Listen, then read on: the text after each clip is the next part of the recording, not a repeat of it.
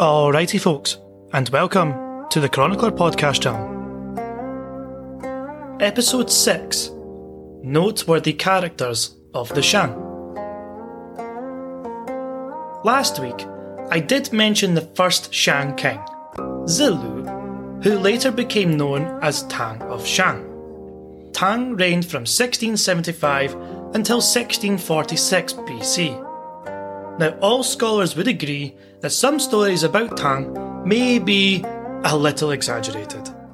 But in saying that, all would agree that he was certainly a caring man who was benevolent as well as ambitious.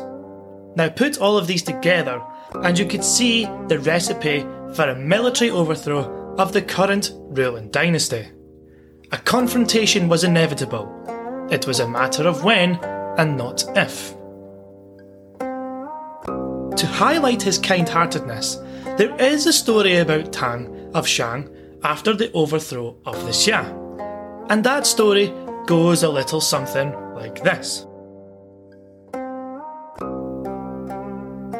So the people were suffering from starvation as a result of a drought. To appease the heavens and the ancestors, Tang ordered the sacrifice of not an animal, but a person. And all of this was based on the advice of an astronomer, who said that sacrificing an animal was not enough. A person was needed to appease heaven. Now, you would think this was a great time to find someone who was a little, unstable, and tell them that they are going to be doing a great deed for the country. But no, Tang, being the selfless man that he was, volunteered himself for the sacrifice. And he said the following: I am praying for rain for the sake of my subjects. If we have to sacrifice a man to heaven, I will volunteer to be the sacrifice. Next, Tang took a bath, abstained from meat in his diet, trimmed his hair and nails, which is a big deal by the way, and drove a white horse carriage wearing a white coarse linen robe with a white belt to the altar at the mulberry grove. Tang then said his prayers inside the grove, and he said the following: The fault is mine and mine alone. Please do not punish my subjects. If my subjects had done anything wrong that might contribute to the drought, I must be the root cause for their wrongdoings. Heaven and ghost spirits, please do not hurt my subjects, because I failed to guide them properly due to my insufficient capability. Next, Tang rebuked himself for 6 minutes and said, Was the drought caused by any lack of law and order in my administration? Was it because I had been oblivious to my subjects' hardships and because I failed to fulfill their expectations? Was the drought caused by any corruption of the government officials that I was not aware of? Did I waste any money or manpower building an imperial palace on a large scale? Did I employ corrupt and malicious government officials and take their bad advice? By the time Tang finished his self-reflection, it began to pour within several thousand miles of the altar. Now, of course, to say it rained as soon as he stopped speaking seems highly unlikely.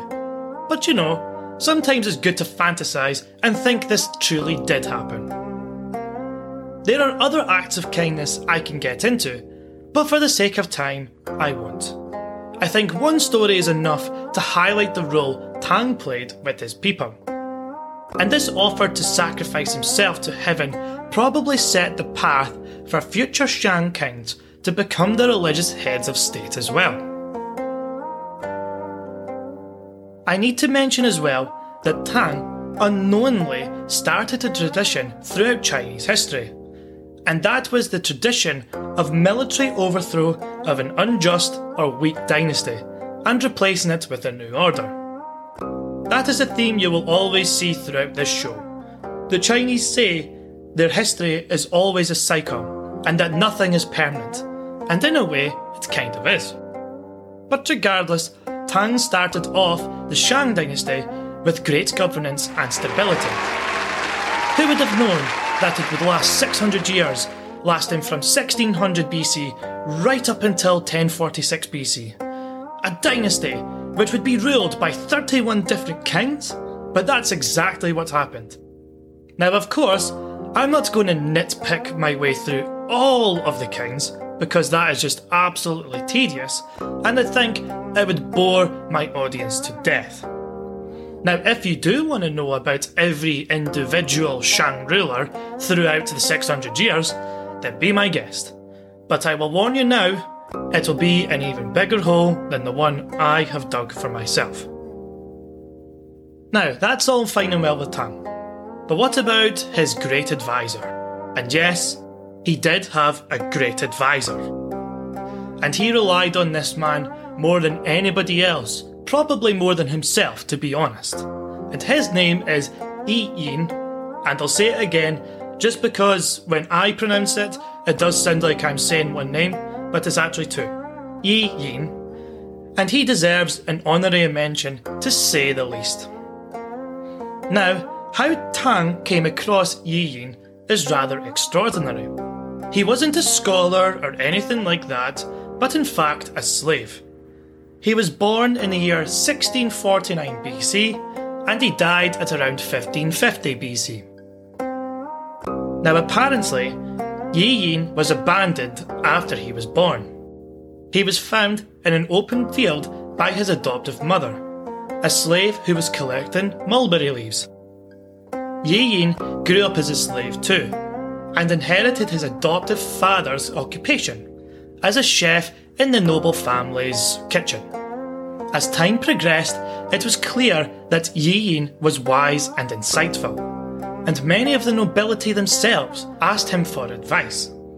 Yi Ying's master then married who would later be called, you guessed it, Tang Shang. Now apparently, Tang actually had no idea of Yi Ying's talents initially, but that all changed when Yi Ying purposefully cooked him the wrong meals.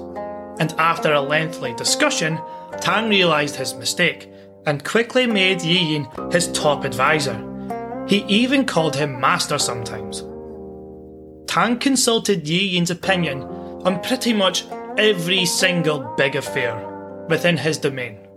Sometimes Yi Ying gave suggestions derived from his cooking techniques. He advised Tang one time that ruling a dynasty is just like cooking. It won't be good if you put too much salt or too little salt. The seasoning you add should be modest. Ruling a dynasty, you cannot be too fast nor too slow. Only by grasping the sequence of order, for everything can manage all things in order. In this way, you will be a good king, ruling well and warmly welcomed by your people.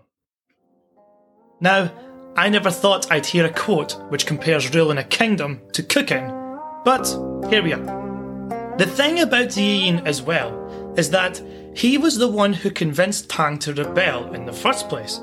It was his idea. It was Yi Ying who made the connections between the Shang state and other disgruntled vassals of the Xia. It was Yi Ying who bribed Xia officials for information which Tang could use. In other words, Tang could never have overthrown the Xia if it wasn't for Yi Ying. So naturally, when Tang formed the new dynasty in 1600 BC, Yi Ying was the Prime Minister, the first man to get such a high office within a dynasty. Now, after Tang's death, Yi Ying still lived. And he actually lived through another 2 generations of the family line. Some of the early reigns didn't last long, by the way, so don't think that he was alive for like 200 years. That didn't really happen. It's just that these were very short reigns after Tang's death. But then, we have this Shang king called Tai Jia as a new ruler, and he has an old prime minister to help him out. Now, Tai Jia actually began to behave like Jia of the Xia. He was discarding the rules of state, and he liked drinking and women more than governance. Yi Ying could see through this, and he used his powers as the Prime Minister and exiled Tai Jia to his ancestor's grave, Tang Shang of course. There, he had to repent for his actions, and after his exile was completed, he came back and was a changed man. And again, this is thanks to Yi Ying. The early dynasty pretty much owed everything to this guy. Like, everything! But then, of course, Yi Ying would die, and the Shang would enjoy a very long time of stability as a result of Yi Ying's actions. So of course he has to get a mention.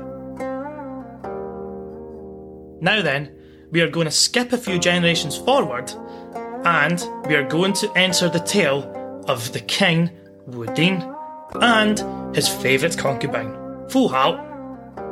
Wu Din was actually the 21st king of the Shang, according to the historian Sima Qian, who was alive during the Han Dynasty, by the way. So, 2,000 years later, or something like that. The time frame we are talking about here is 1324 until 1266 BC. Wu Din is actually known as one of the best Shang kings of the entire dynasty. And this is partly due to his concubine, Fu Hao. But she doesn't deserve all the glory. Wu Din himself was wise, kind, and used his subordinates to the best of their ability, regardless of their gender. The result was a massive expansion of Shang territory, and the Han culture spread through what we call China today. He even helped in the advancement of medicine and the Chinese calendar. Now, there is an example of him being a wise man, and that is when he was young, his father sent him out of the palace so he could experience the lives of the normal citizens. And he experienced these hardships when nobody else knew who he actually was. Therefore, when he did become the king, he had ideas on how to help the lives of the ordinary citizens and implemented them rather well. People had more food because he implemented a grain storage policy which created surpluses. This was good news for the Shang subjects because it meant that they didn't have to worry when a drought came along. They had their storages. As well as this, he implemented a policy which saw him not just have one wife, but 60. Yes, 60 wives. Now please keep in mind that he didn't get divorced 60 odd times. That would put the record of Henry VIII to shame. But no, he had all 60 wives, all at once. One may begin to ask, why did he do this? Surely one wife is enough. And I certainly think so. But this policy ensured the continued loyalty of the vassal states of the Shang, which in turn brought peace and stability within the kingdom. So the policy was actually rather ingenious when you think of it, and it did get implemented by later Shang kings and even later dynasties. And it is here that we enter the story of Fu Hao. Fu Hao was born in the year 1278 BC, and in the northern reaches of the Shang Empire at the time, which is modern-day Hebei province. And even though she would later become known as a warrior, she didn't start her life as a peasant or a slave or anything like that. It was rather the contrary. She was born as a princess and was suited to the future king of the Shang, Wu Din. Some sources say that she was his first wife, whilst others say she was the third. But I really don't think it matters when you consider that the king had 60 wives in total. But anyway, back to Fu Hao. So Fu Hao is actually an amazing person to actually look at. So for starters, she was the first woman in Chinese history to become a military strategist and a female warrior. Evidence of this is in her tomb, as well as on the oracle bones.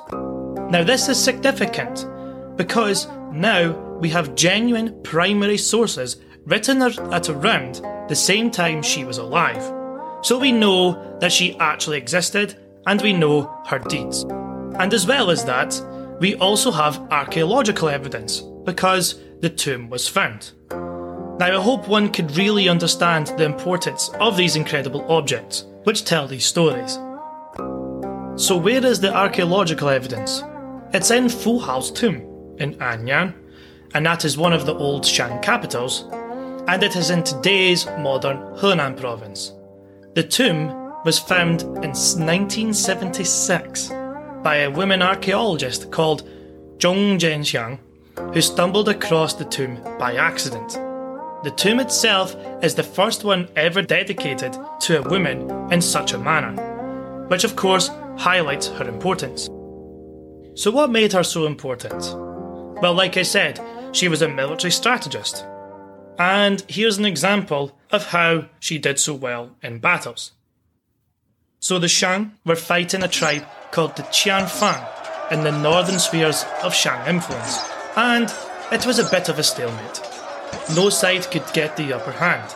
It was here Fu Hao asked her husband, the King Wu Ding, to go and fight herself. Wu Ding was of course apprehensive about this, so he asked a shaman to perform a divination ceremony with the oracle bones. The ancestors' answer was very, very clear indeed, and that answer was yes, Fu Hao should go and fight. So afterwards, Wu Ding then sent Fu Hao to go and win the war, which she did rather easily. From what I can tell, this was Fu Hao's first war, and it certainly wasn't her last.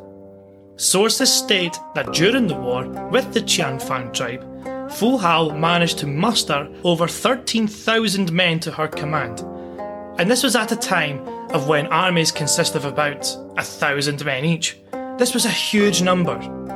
And again, this symbolises her intelligence to be able to organise so many men at such an early time in history, and it symbolises how much power Fu Hao actually had, and of course the faith that the king had in her to lead such a large number of men for the time. After the defeat of the Qianfang tribe, King Wu Ding then sent Fu Hao on military campaigns across the Shang Empire, and get this, she defeated and annexed over 20 tribes into Shang influence. That is a huge number for one person. Now, to be honest, I think that kind of puts Mulan's record to shame, don't you? Now, it wasn't as if Wu Ding simply sent Fu Hao to fight his wars for him. At around the city of Shangqiu, which is in, again, modern-day Henan province, an attack came from a tribe known as the Bafeng. Wu Ding and Fu Hao then marched to Shangqiu to lead the defence of the city. After arriving at the battlefield, Wu Ding decided to launch an assault in the middle of the night, but Fu Hao didn't join him. Instead, she quietly left the front lines.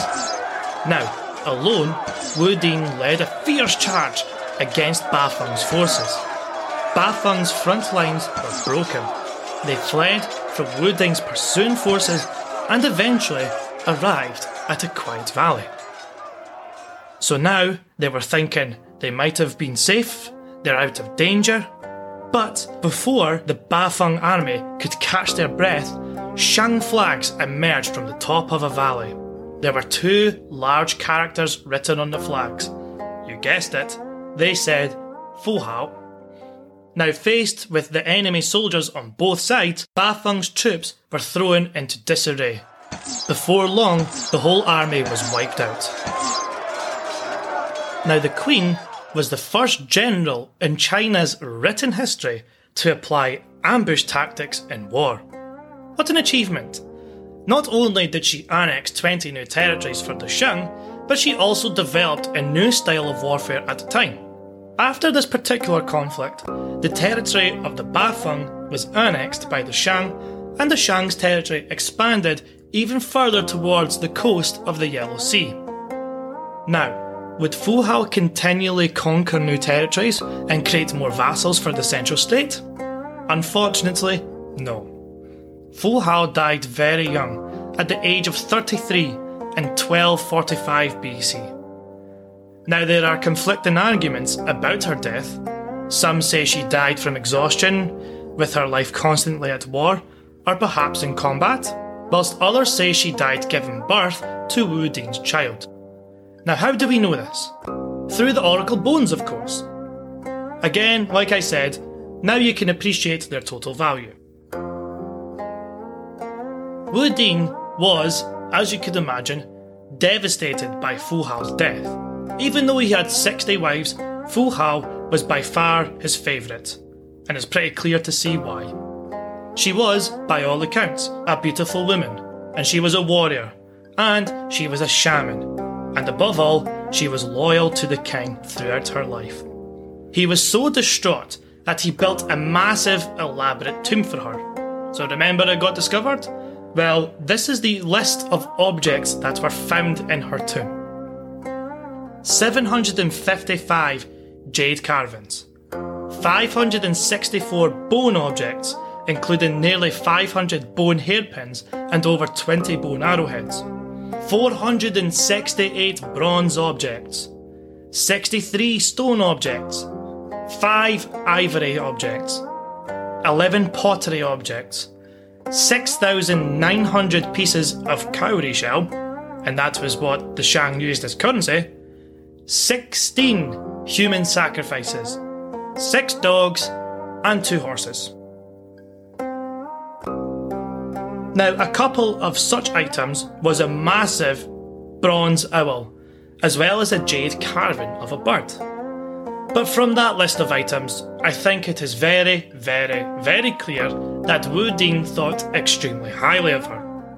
Wu Ding missed her so much, even years after her death, that before a battle, he would have his entire army and family pray to her, hoping she would watch over them and guarantee a victory. But for Wu Ding, a tomb and the odd prayer simply wasn't enough. He posthumously married her to not just one Shang king, but at least 3 to 4. That's a huge deal. Usually 1 is enough, but 3 to 4? Again, this emphasises how he regarded her, and it seems he wanted to really be sure she would be taken care of after her death. This is an ancient Chinese practice, and it is called Min Huin. This practice actually still exists even today, but in remote parts of China.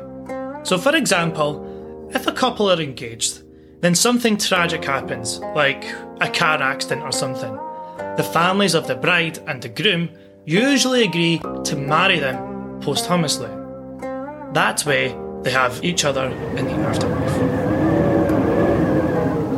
I suppose that you could argue that Wu Ding and his lovely concubine were the pinnacle of the dynasty.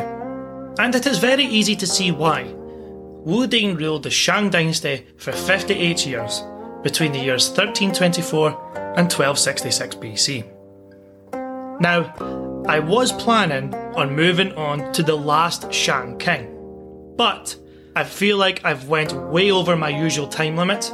I usually try to aim for like 15 minutes, and currently I'm on minute 24. So for the sake of time, I am not going to talk about the last Shang king, and I'm going to save that particular story for next week.